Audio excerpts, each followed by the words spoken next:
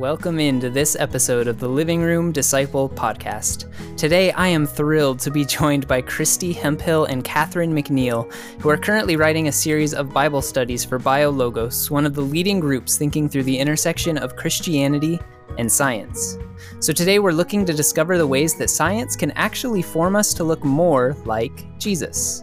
Christy and Catherine are both doing incredible work for the kingdom of God, and their wisdom and their love for Jesus is evident in this conversation. Christy Hemphill is a linguist living in southern Mexico and translating the Bible into minority languages, and she also creates curriculums and studies for BioLogos and moderates faith and science discussions on their online forum. Catherine McNiel is a writer, editor, speaker, and the author of 3 books, including her most recent, Fearing Bravely: Risking Love for Our Neighbors, Strangers, and Enemies. So without further ado, let's jump into this episode of the Living Room Disciple Podcast, where discipleship finds a home.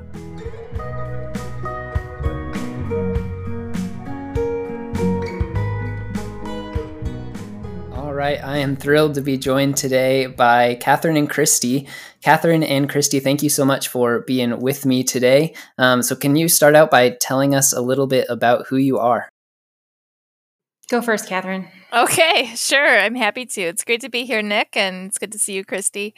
Well, my name is Catherine McNiel, and I'm an author and an editor, and I live in the Chicagoland area, and I think we're going to talk about some writing that I've been doing for BioLogos, which is a nonprofit organization that puts conversations of faith and science together, and so I love to find useful ways to use my writing and editing skills. And so I'm excited to talk about that. I'm Christy Hemphill. I live in southern Mexico where I work as a linguist. I support my husband and we work with a team that's translating the New Testament into 4 varieties of an indigenous language of southern Mexico. And so that's my normal job. But then I also have do some writing on the side, and I've done some writing for BioLogos. I got involved with them because I homeschool my kids living out in the middle of nowhere, Mexico. And a long time ago, I was bugging people for some good science resources for homeschoolers. And you know what it is, how it is. If you complain too much, you end up getting roped into doing projects. So that's right. That began a long involvement with the organization. I love it. Be the solution to the prayers you pray, right? Yes, exactly. Sometimes you have to be the solution you ask for. And I met Catherine back in college. We went to Wheaton College together, and I've known her for a long time. And she wrote a book called All Shall Be Well that was sort of about contemplative practices and seeing God in the cycles and seasons of nature. And I interviewed her for BioLogos at one point, and they ran an excerpt of her book on their website. And then we had some writing projects, developing some small group materials for Bible studies that try to bring together some science issues and Bible study. And so I recruited Catherine to help me work on those. So we're back together again. That's right. Which is That's always how it fun. happened. Yeah, I love it. And it sounds like we could do about 3 or 4 episodes from Bible translation to all the way up to writing your books, Catherine. And but today we're gonna focus on we're just gonna be here for the next 3.5 hours. Hope you read your schedules. Yeah.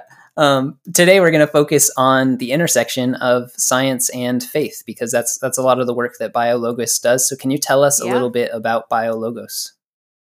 Well, I'm going to let Christy answer this one because I'm pretty new actually, but she has a lot of experience.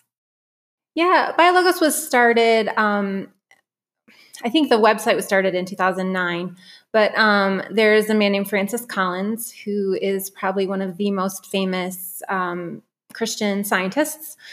Catherine Hayhoe, gives him a run for his money in the climatology area. But he was the head of the Human Genome Project. He was the director of the National Institute of Health. And he wrote a book called The Language of God, which sort of examines some questions that scientists have when they come to faith. And he got a lot of emails and letters about that book. So he started a website to sort of have a place to continue conversation about some of these issues that people were trying to just bring harmony between what they knew from science and what they believed as Christians. And that organization that he started has been dedicated to equipping the church to engage with consensus science. There's sort of been a history in evangelicalism, at least, of sort of having an antagonistic approach, that scientists are sort of in league with the devil to suppress the truth of the Bible, and we can't trust them, and they're out to deceive us, and there's a vast global conspiracy to hide the truth. And so they've been trying to kind of have a different narrative, that science can be a Christian vocation, that we need faithful Christians at the table when we're having these discussions that are impacting our world in the areas of like STEM and AI and transhumanism and all the DNA editing, all these things that we have kind of on our horizons. We really need people with ethical grounding and just a desire to like love our neighbors well in those conversations. And so that's what BioLogos has been trying to do, is provide resources and stimulate conversations around how do we bring people who are in the sciences together with people who are studying theology, studying Bible interpretation, and how do we enrich each other. Yeah, I love that. And I think that work is so incredibly important. Can y'all touch on just a little bit why that work is important to you? Why do you think it's worth spending your time investing in this conversation? It is a topic that's really important to me. I'm not personally a scientist. I got involved in this because I do write Bible studies for a living. So that's how I came to be here. But I am a science enthusiast, and I have a lot of friends and relatives who are scientists. And I'm also a mom, and I have kids who have been interested in science since they were in preschool. And I'm very personally concerned about the fact that so many Christians from childhood are kind of told you can pick God or you can pick science. And that's a lose. Like, why would we do that? You know what I mean? Like, if you said, you can have chocolate ice cream or you can have God. Like, why though? Like, there's no reason to make that false choice. But we have made it, and we have integrated that false choice into our understanding of faith so thoroughly that there are literally millions of people who think they have to choose between God and science. Right. But science is just the exploration of what God has made, which of course we're never going to understand fully. But, who doesn't want to understand a little bit more about how creation, beautiful, stunning creation works, So I just am so personally passionate for us to take down this false choice and open the door for people to engage with their curiosity, just fully engage the wonder, the awe, which can lead to worship, which can lead to ways of serving our fellow humans. Why not? Yeah. That's beautiful and so helpful. Christy, I think I also got into the interest because I was homeschooling, and I have a child who's very precocious in math and science, and was reading encyclopedias with a flashlight under the covers when he was 6. And I wanted to equip myself to teach him better, and that sort of, like, science is super interesting. So that sort of opened up just some avenues of exploration for myself. And when you look at the research that comes out of, the Barna Group or the Fuller Youth Institute about why young people are walking away from their childhood beliefs in college, the failure of the church to have conversations about some of these scientific issues and this conflict narrative that they've set up comes up a lot. And so I think that I know your podcast is focused on discipleship, but I think it really is a discipleship issue when we're talking about how do we help our adolescents and college students, especially ones who have natural giftings in these science and technology areas.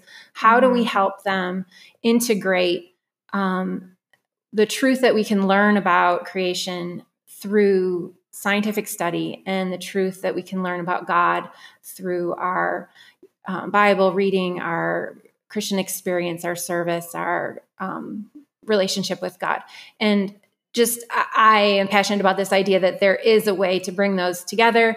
Science it's not the only way to find truth, but it does help us understand some things. Yeah. And same thing with the Bible. We don't go to the Bible for the answer to every question, but it does answer important questions. And so how do we bring all of our different ways of knowing to the questions that we have?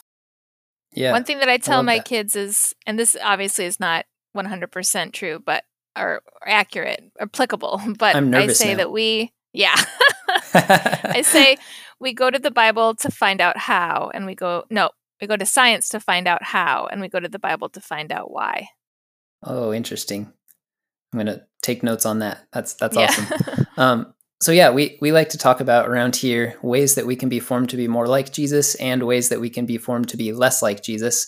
And so I want to touch on both of those aspects today, but for both of you personally, how do you feel that science has actually allowed you to live more like Jesus? How has it allowed you to deepen your discipleship and your worship and your glory of God and the different aspects of your life that come with your faith? How has science actually benefited your faith? Well, I think the idea of embodiment has kind of been a theme that a lot of people have been talking about and sort of trying to understand from a Christian perspective. And I feel like a lot of the areas of science that interest me, like the creation care and the like neuroscience, like what's the relationship between the spiritual dimension of our existence and our brains? Like we live in bodies that are made up of chemicals that have biological processes, and science really does help us understand things that help us like go out into the world and be healers and be people who work towards justice. And so, I mean, where I live in southern Mexico, climate change has definitely been affecting there's subsistence farmers that I work with. The rains are not coming when they're normally had. We've had 2 hurricanes this season already that have flooded things and caused landslides. And so the idea that in order for me to love my neighbors well and the people that I serve, I need to understand what science has to say about sustainability and about the changing world. This is part of being an informed like worker in the context I work in. And I think there's other people, whether you work, what science can teach us about mental health, or what science can teach us about even things like how stress affects our ability to relate to God or something like that. These are things that help us understand the bodies we live in, understand the world that our bodies inhabit, and we can bring our spiritual selves into that area of existence. Yeah. I think for me, my most recent book is about, it's called Fearing Bravely, Risking Love for Our Neighbors, Strangers, and Enemies. And it's attempting to look and kind of investigate some of the fears that we have about each other, not the anxieties that we have, like, am I enough? I feel like most books about fear are kind of looking at those internalized fears. But how are we afraid of our neighbors? How are we afraid of strangers? How are we turning people into our enemies? Jesus, repeatedly and passionately talked about the need for us to love each other, even when it's costly or even when it's dangerous.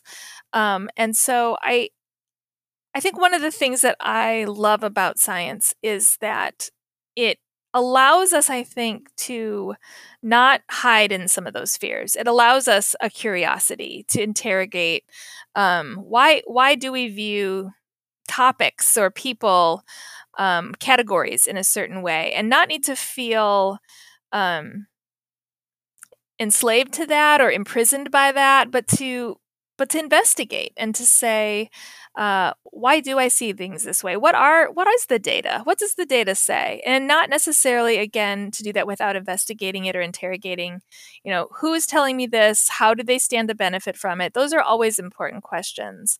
But I do think that if we can become open to research, to curiosity, all of the areas that Christy mentioned, whether it's climate change or mental health care or healthcare, and just countless more, we have the opportunity to escape some of the confines of fear that we do create for ourselves and sometimes get trapped in, and can find genuine ways to better serve and love each other rather than be afraid of each other. Yeah, absolutely. And kind of speaking of that climate of fear, it's really no secret that the science and faith kind of battle really over the last couple hundred years, but dating all the way back to, Galileo being brave enough to say that we're rotating around the sun, it's not rotating around us, and being excommunicated from the church. Like this is not a new phenomenon, right? Yeah. And so what are some ways that you would say the kind of the debates and the climate of fear around talking about science in the church, what are some of the ways that is actually malforming us, making us look less like Jesus as we engage in fear and defensiveness? Yeah, I was talking to another mother who homeschooled, and she was just starting.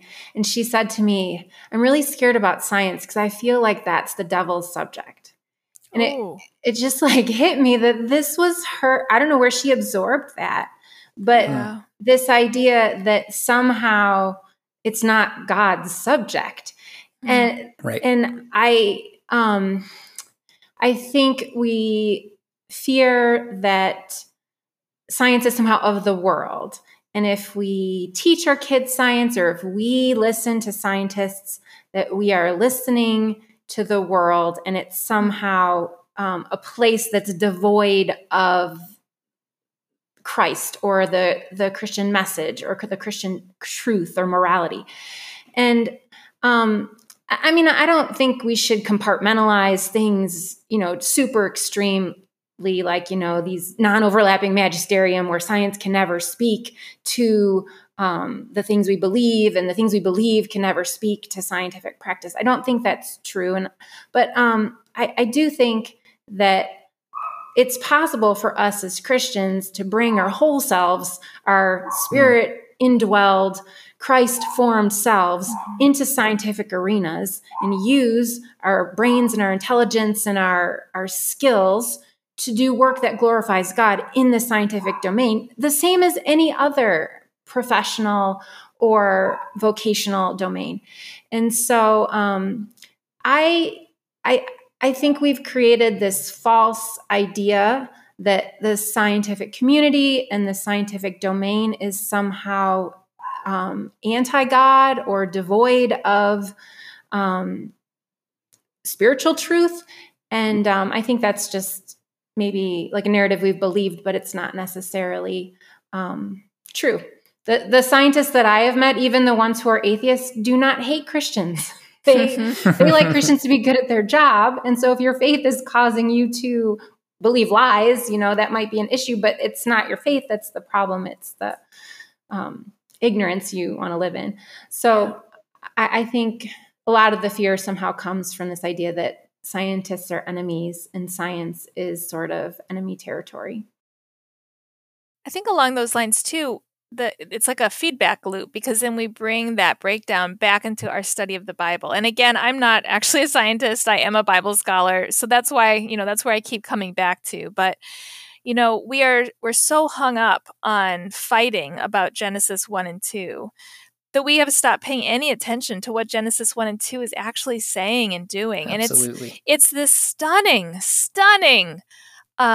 story that, especially in contrast to the similar stories of the ancient world, creation stories at the time, tell this just remarkable, life-changing, world-altering, idea that we are created intentionally and on purpose, not sort of as a side effect of some other experiment going on, and not because some lazy God needed slaves to do his work, that we were created, formed by hand, that the Creator got down and knelt in the dirt and formed us with hand and breathed breath of life into us, God's breath. Like, that's stunning. That level of intentionality and creative generativeness and love and belovedness, that truth in Genesis 1 and 2 was groundbreaking, was world altering, but we're not spending any time soaking that in and absorbing that and letting that change who we are and letting it change how we see our neighbors and letting it change how we see creation and the animals and the crops and the oceans, because we're so busy trying to prove that this definitely happened in this period of time.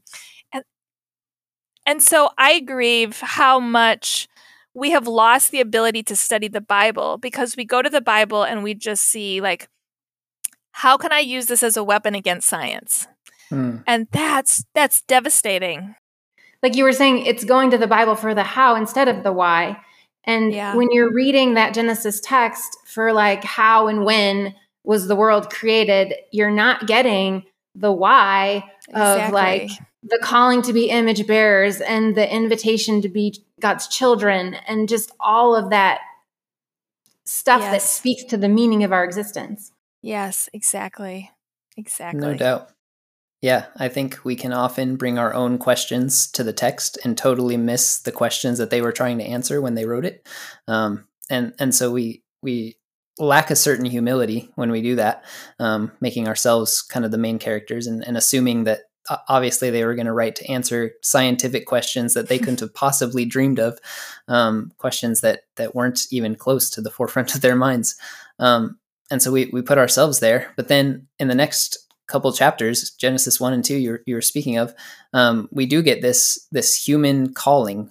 God says to rule and subdue, to care for the garden and the land and the animals, to go and be fruitful and multiply. And all of this, if you think about it, carries science can speak to these domains a lot. Absolutely. When we're talking about cultivating land and raising animals and even being fruitful and multiplying, right? Science has a lot to do with all of these things. And so science, in a way, is a part of the human vocation. And so can you speak to that vocation a little bit? What do we miss when we view science incorrectly? Well, Christy and I just wrote a really great Bible study about that. Yes. Perfect. Yeah. Go ahead. Well, I think it kind of does go back to that why and that how.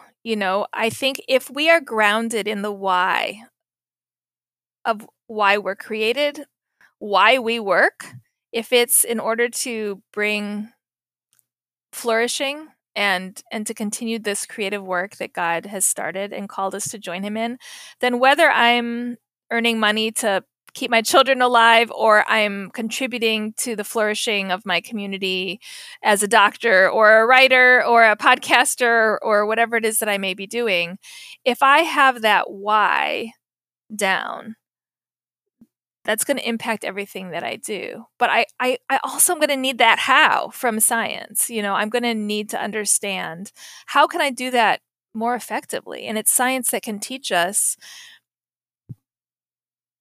what needs to be done in so many fields. It opens up the door, and Christy will be able to speak to this better than I can, but it opens up the door for us to work in fields that allow for flourishing and for creation. Yeah. We wrote on the image of God and what it means to be image bearers in our modern scientific society. And we looked at some of the places where science can kind of speak into our image bearing questions. So, for example, we talk a lot about neurodiversity.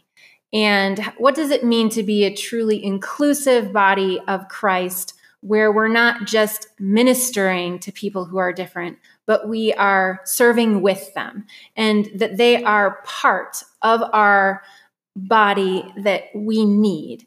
And I think the insights that science can give us into how different people with atypical brains or bodies function can help us understand better how to be like a really inclusive community that depends on each other and loves each other well. We talk about, well, what does the science around the genetics of race, where we are understanding that race as we understand it is really a social construct. It's not a genetic reality. How can that inform some of the conversations we're having about breaking down the barriers that are in our society around these social constructs about Black, white, brown, indigenous, and how can we make sure that what we're saying in our churches is actually valid? Because that's important. That's important to, I think, our young people that are coming up and listening to how we're handling hard questions. And it's important to the world that's watching to see how informed we are. It's important to be informed. And so we tackled some of these kind of conversations that are happening around how do we bear God's image. And by that, we took it to mean like represent God and his purposes for creation and humanity well in the world. And how do we let the things that we're learning from science inform the ways that we are applying our understanding of what God wants from us to specific situations. Yeah, no doubt. You were gracious enough to allow me to read an early draft of your Bible study on the image of God, and it is fantastic. And I actually hope to have y'all back when that is published, because that is a topic that I am very passionate about as well. And I think there's so much there. And even going back to Catherine, what you said earlier about fearing bravely and learning to see other people that look and act and talk and all these things differently than we do, and learning to look at them and not fear the difference, but acknowledge and respect the difference and love the difference. Right. So I hope that y'all will come back for that conversation in the future, when that is published, but I love it. But in the meantime, I think it's, so important to acknowledge that science has this way of both, we've delved into the way that we can explore God's creation, that science is a way to look deeper at what God has created and try to understand it. But I think science also allows for innovation that allows us to bring flourishing to, whether it's people that are neurodivergent or whether it's people that have medical issues or all sorts of issues, that maybe even clean drinking water for parts of the world that has been made possible by scientific innovation, right? And so the way that up and coming scientists in our churches might hear that science is wrong and might stop us from receiving some of these innovations, right? So what are some ways that we as the church can be discipling our young people and fostering a spirit of like I said, innovation for the flourishing of others? What are some ways that we can be encouraging that in our discipleship? I think one way is just to make our churches an inviting space for scientists. And I was at a Biologos conference, and a woman was kind of giving a testimony, and she just talked about how she felt like her life was so compartmentalized because when she was in her research lab, she felt like she had to hide her Christianity because she didn't want people to think that was somehow compromising her science. But then when she was in her church, felt like she had to hide the fact that she was a scientist because she felt that the people she went to church with would feel that her science compromised her Christianity. And so I think most of us go to churches with people who are involved in some sort of scientific endeavor, but they might not actually feel comfortable bringing their whole self to church because of this conflict narrative that we have promoted. And so I think raising our kids to appreciate scientists and be interested in what they are doing. And then just when people, it's the same as with anyone else in your life, be curious about them and what interests them and what they do, and give them the benefit of the doubt that they're not a terrible person because they do it. I think like we would never assume if someone's a doctor that, well, I don't know, some doctors are bad, so you're probably one of the bad ones. No, you give them the benefit of the doubt. So I think making our Christian communities a place where scientists feel like they're valued, that their voice is important, that their expertise matters, that they are invited to share about how they view their vocation as part of an expression of their faith. I think those are all ways we can kind of combat this idea that science is scary and real Christians don't get involved in it. Yeah, that's awesome. But let's kind of go after the elephant in the room. If somebody's listening to this and thinking to themselves, but science and the Bible are at odds. You can't have both. If somebody is coming from that framework, or if somebody is thinking to themselves, well, Christians should be focused on the spiritual and science is looking at the physical. What would you say to somebody that is listening to this conversation and thinking, what are they talking about? Right? Yeah. Well, I would, to the second half of that question, I would say that's actually a pretty significant and detrimental misunderstanding of Christianity. That the Bible, if we're talking about believing the Bible literally and putting a lot of importance on it, the Bible does not seem to have a focus on the spiritual. For sure. Again, it talks about the Creator as profoundly excited about the physical creation that He made and deeply invested in it to the degree that the Creator took on a body and became part of creation in order to redeem creation through creation. Jesus was born. Like, He didn't come to earth on a lightning bolt or on a cloud. He literally entered into His mother's womb and was born.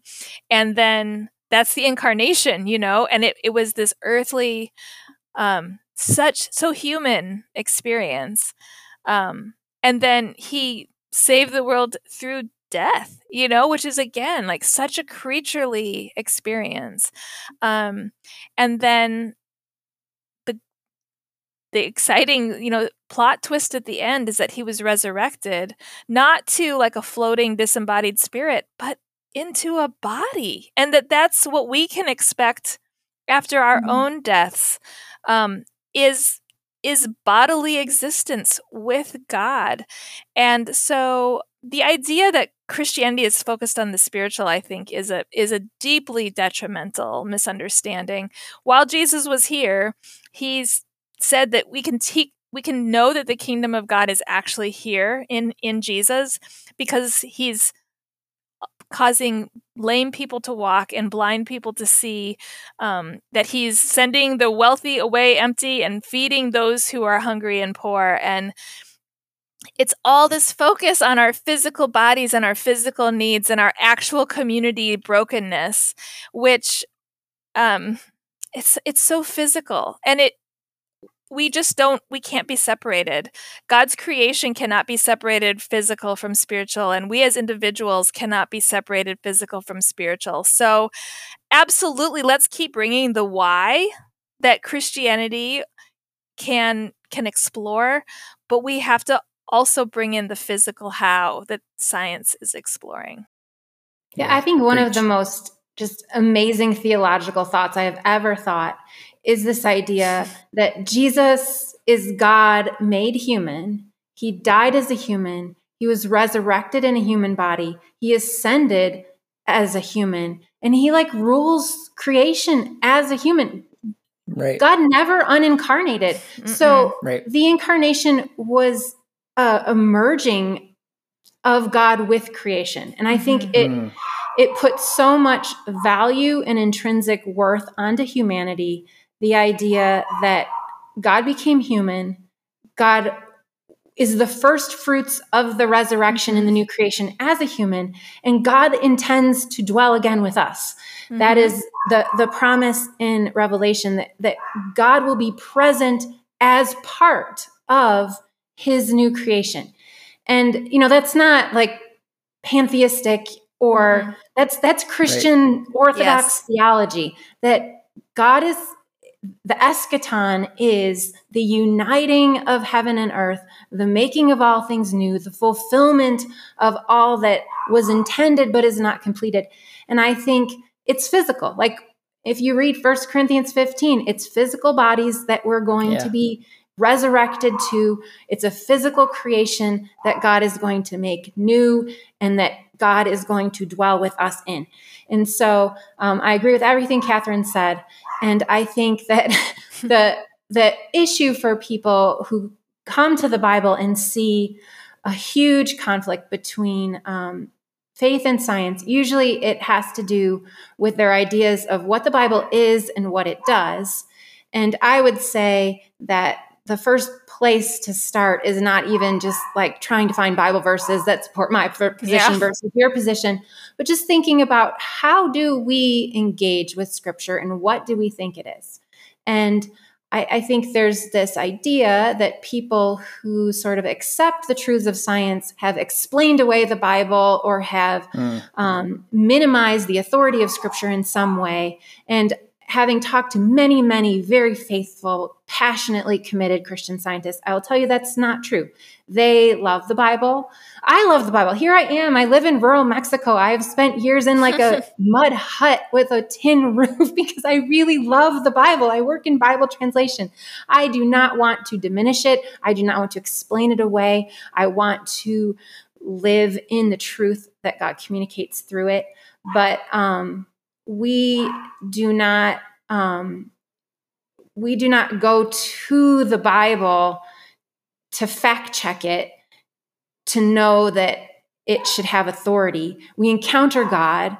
We know who God is. We are changed by Jesus Christ. The authority that Christ has is demonstrated to us by the Holy Spirit in our lives. And it's that authority that speaks through his word that challenges us and transforms us and meets us. And so I think sometimes we are approaching the text as if that's our God. And the text is a vehicle through which we encounter God. And so I would just challenge people who have spent much of their life, their idea of apologetics is sort of like fact-checking the Bible and making it be true, to just think about, well, are there other ways to approach what the Bible is given to us to do? Right. And I think that there are, and that they really open up lots of new things. Yeah, I couldn't agree more. So let's go back to our hypothetical person that's pushing back and not agreeing that science and the Bible go together. But let's say you just convinced them. And so now they're like, well, I want to open my Bible again, but I don't really have the tools to read it correctly because all I've ever been given are these ways of, reading Genesis 1, looking for the age of the earth. So what would you say are some basic starting points for cracking open the Bible and starting to read through the lens that God and the original authors would intend us to read it? What are some hermeneutical skills that we should start with? Well, I would just say go to the Bible Project website and just start with their basics. And, if you want to read a book, like listen to their overviews. I think that's one of the most amazing resources for taking like the very best of biblical scholarship and understanding of the ancient context in which the Bible was written, and just all of the things that we don't have as part of our cultural context that would have been no-brainer type stuff to them. They just really bring it out. And they're not going to try to convince you to believe in evolution or climate change. They're just going to talk about good exegesis. It's not scary. And that's where I would start. Awesome. I definitely echo that. I love Bible Project. But I also want to say, find some good books, find some good websites, but find some good people. Don't do this by yourself. Read the Bible in community. Find some people who are trained in science and in good exegesis and hermeneutics to read the Bible with you, and form a discussion group. I think we get into trouble when we do too much on our own.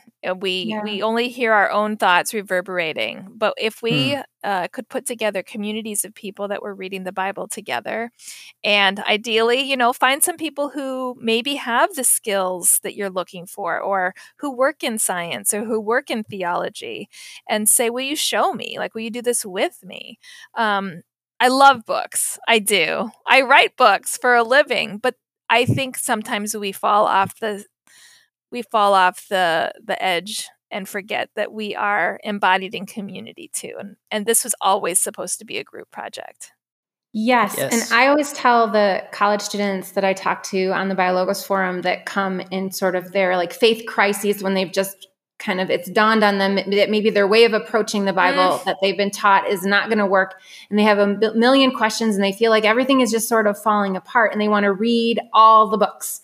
And I say, you know what? It's also important that you go to a worship service and that you go to a service project and that you hang out with people who are meeting God in their life and being transformed, and just like put yourself where God is showing up, because you need to be encountering God as he's changing you and teaching you. You cannot do this with your intellect alone. You cannot figure this stuff out and have intellectual answers to all of your deepest questions about relating to the divine. You have to actually relate to God.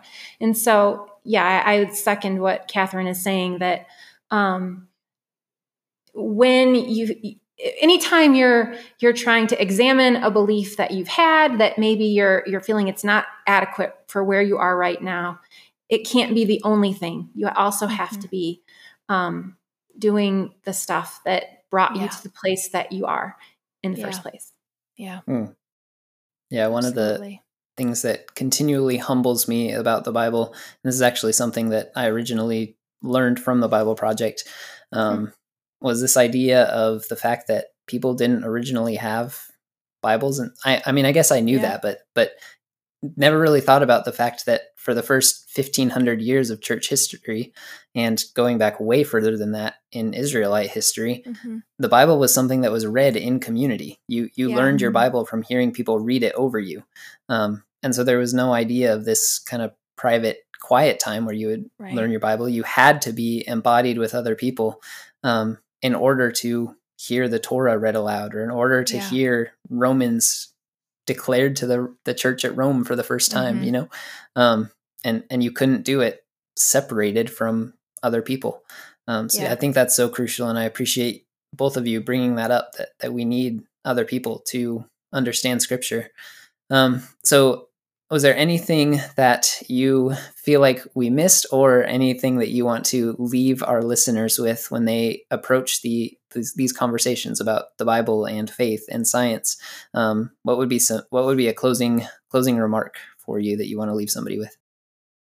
I think I would just say, if you feel like you have questions or you're wondering about things, don't feel alone. There are lots and lots of people having very interesting conversations, asking hard questions, talking about things. There's lots of resources. The biologos.org website has a common questions page that sort of directs you to a lot of different things. And they are the common questions that people sort of run up against when they're trying to think about how we put science and faith together. And there are lots of people on social media who can point you to very specific books or websites that address your particular interests. So don't feel that maybe if you're like, I don't personally know anyone that I can talk to about these things. The internet is a big place. Get out there and find some Christians who are talking about them, because I guarantee you there are lots of us out there, and you won't be alone. I think what I want to say is that if you are someone who has been raised or taught this false choice that if science is real, then God doesn't exist, then these conversations are going to create a lot of anxiety and fear for you. And it's going to light your nervous system on fire. And it is going to be scary, and it's going to be really hard. It's going to feel dangerous. And so I just want to validate that. Like, if that is the false choice that you have been taught, you're going to you're going to need to take a lot of deep breaths, and don't be afraid to say, this is really scary. This feels dangerous, because God is the most precious thing. Like none of us can afford to lose God. And so if that's what you're feeling, I want to tell you, you don't have to be afraid. I want to encourage you to take a deep breath and breathe in God's Spirit, that breath of life that God breathed into you before the dawn of time. And know that God is here, that God is right here, and that there is nothing that we can do or think or imagine that could ever take us outside of God's presence. As Paul said, if I go up, neither height nor depth nor, even science, and as David said, if I go up to heavens, you're there. If I go to hell, you are there. If we go to science class, God is there. God is not in this tiny little box. And if we move outside of it, like if our leash gets too long, we might lose God. God is here. Wherever you go, God is there with you. So be at peace. Don't be afraid. Stand in awe and wonder at the Creator. Take a deep breath, and let's see what we can find. Yeah, we've been living on the edge of the slippery slope for like 2 decades. And here we are, we're still Christians. We still love Jesus. We love the Bible. It's not like, it's the first step off the, cliff into apostasy. Right. No doubt. Well, thank you for your pastoral heart in that. I think that was the perfect way to end. And I just appreciate you both, how you so clearly model your love for Jesus and your love for Scripture as you engage these questions and these conversations. So thank you for not only bringing your insights and your wisdom, but also for modeling that for us. And I'm just grateful to have had this conversation, and I'm really looking forward to our next conversation about the image of God. But in the meantime, where can we stay in touch with you and find you both online? Well, you can find me at my website, which is catherinemcneil.com. But you have to spell Catherine right, and you have to spell McNeil right. So that's going to be a challenge. But I'm also at pretty much all social media at Catherine McNiel. And we will put the correct spelling in the show notes. Thank you. Yeah, I quit Twitter, but I'm on Threads now. It's CJ Hemphill 4. And I'm happy to discuss any of these topics anytime over there. And I also moderate on the BioLogos forum, which you can get to from the biologos.org website. And you can put any question you have or book you want to discuss. And it's discourse software. So it's a lot more conducive to having like longer, more in-depth conversations than like Facebook or Threads or Twitter. So if you have deeper questions, I would encourage people to go there, because it's just a better format for really digging into things. Yeah, and that's biologos.org, right? Yes, and there's a link on the website to the forum. Perfect. Love it. Well, thank you so much for joining me today, and I hope this was as much a blessing to our listeners as it was for me. Thank you for listening to this episode of the Living Room Disciple Podcast. If you want to join in on this conversation, or if this episode left you with questions, be sure to log on to the BioLogos online forum or visit livingroomdisciple.com to contact us. You can also support our work by becoming a Patreon supporter so we can continue our journey towards Jesus together. As always, we want to thank Anissa Leib for producing the podcast, Eric Church for putting it out into the world, and Daniel Ramirez for composing the music on the Living Room Disciple Podcast, where discipleship finds a home.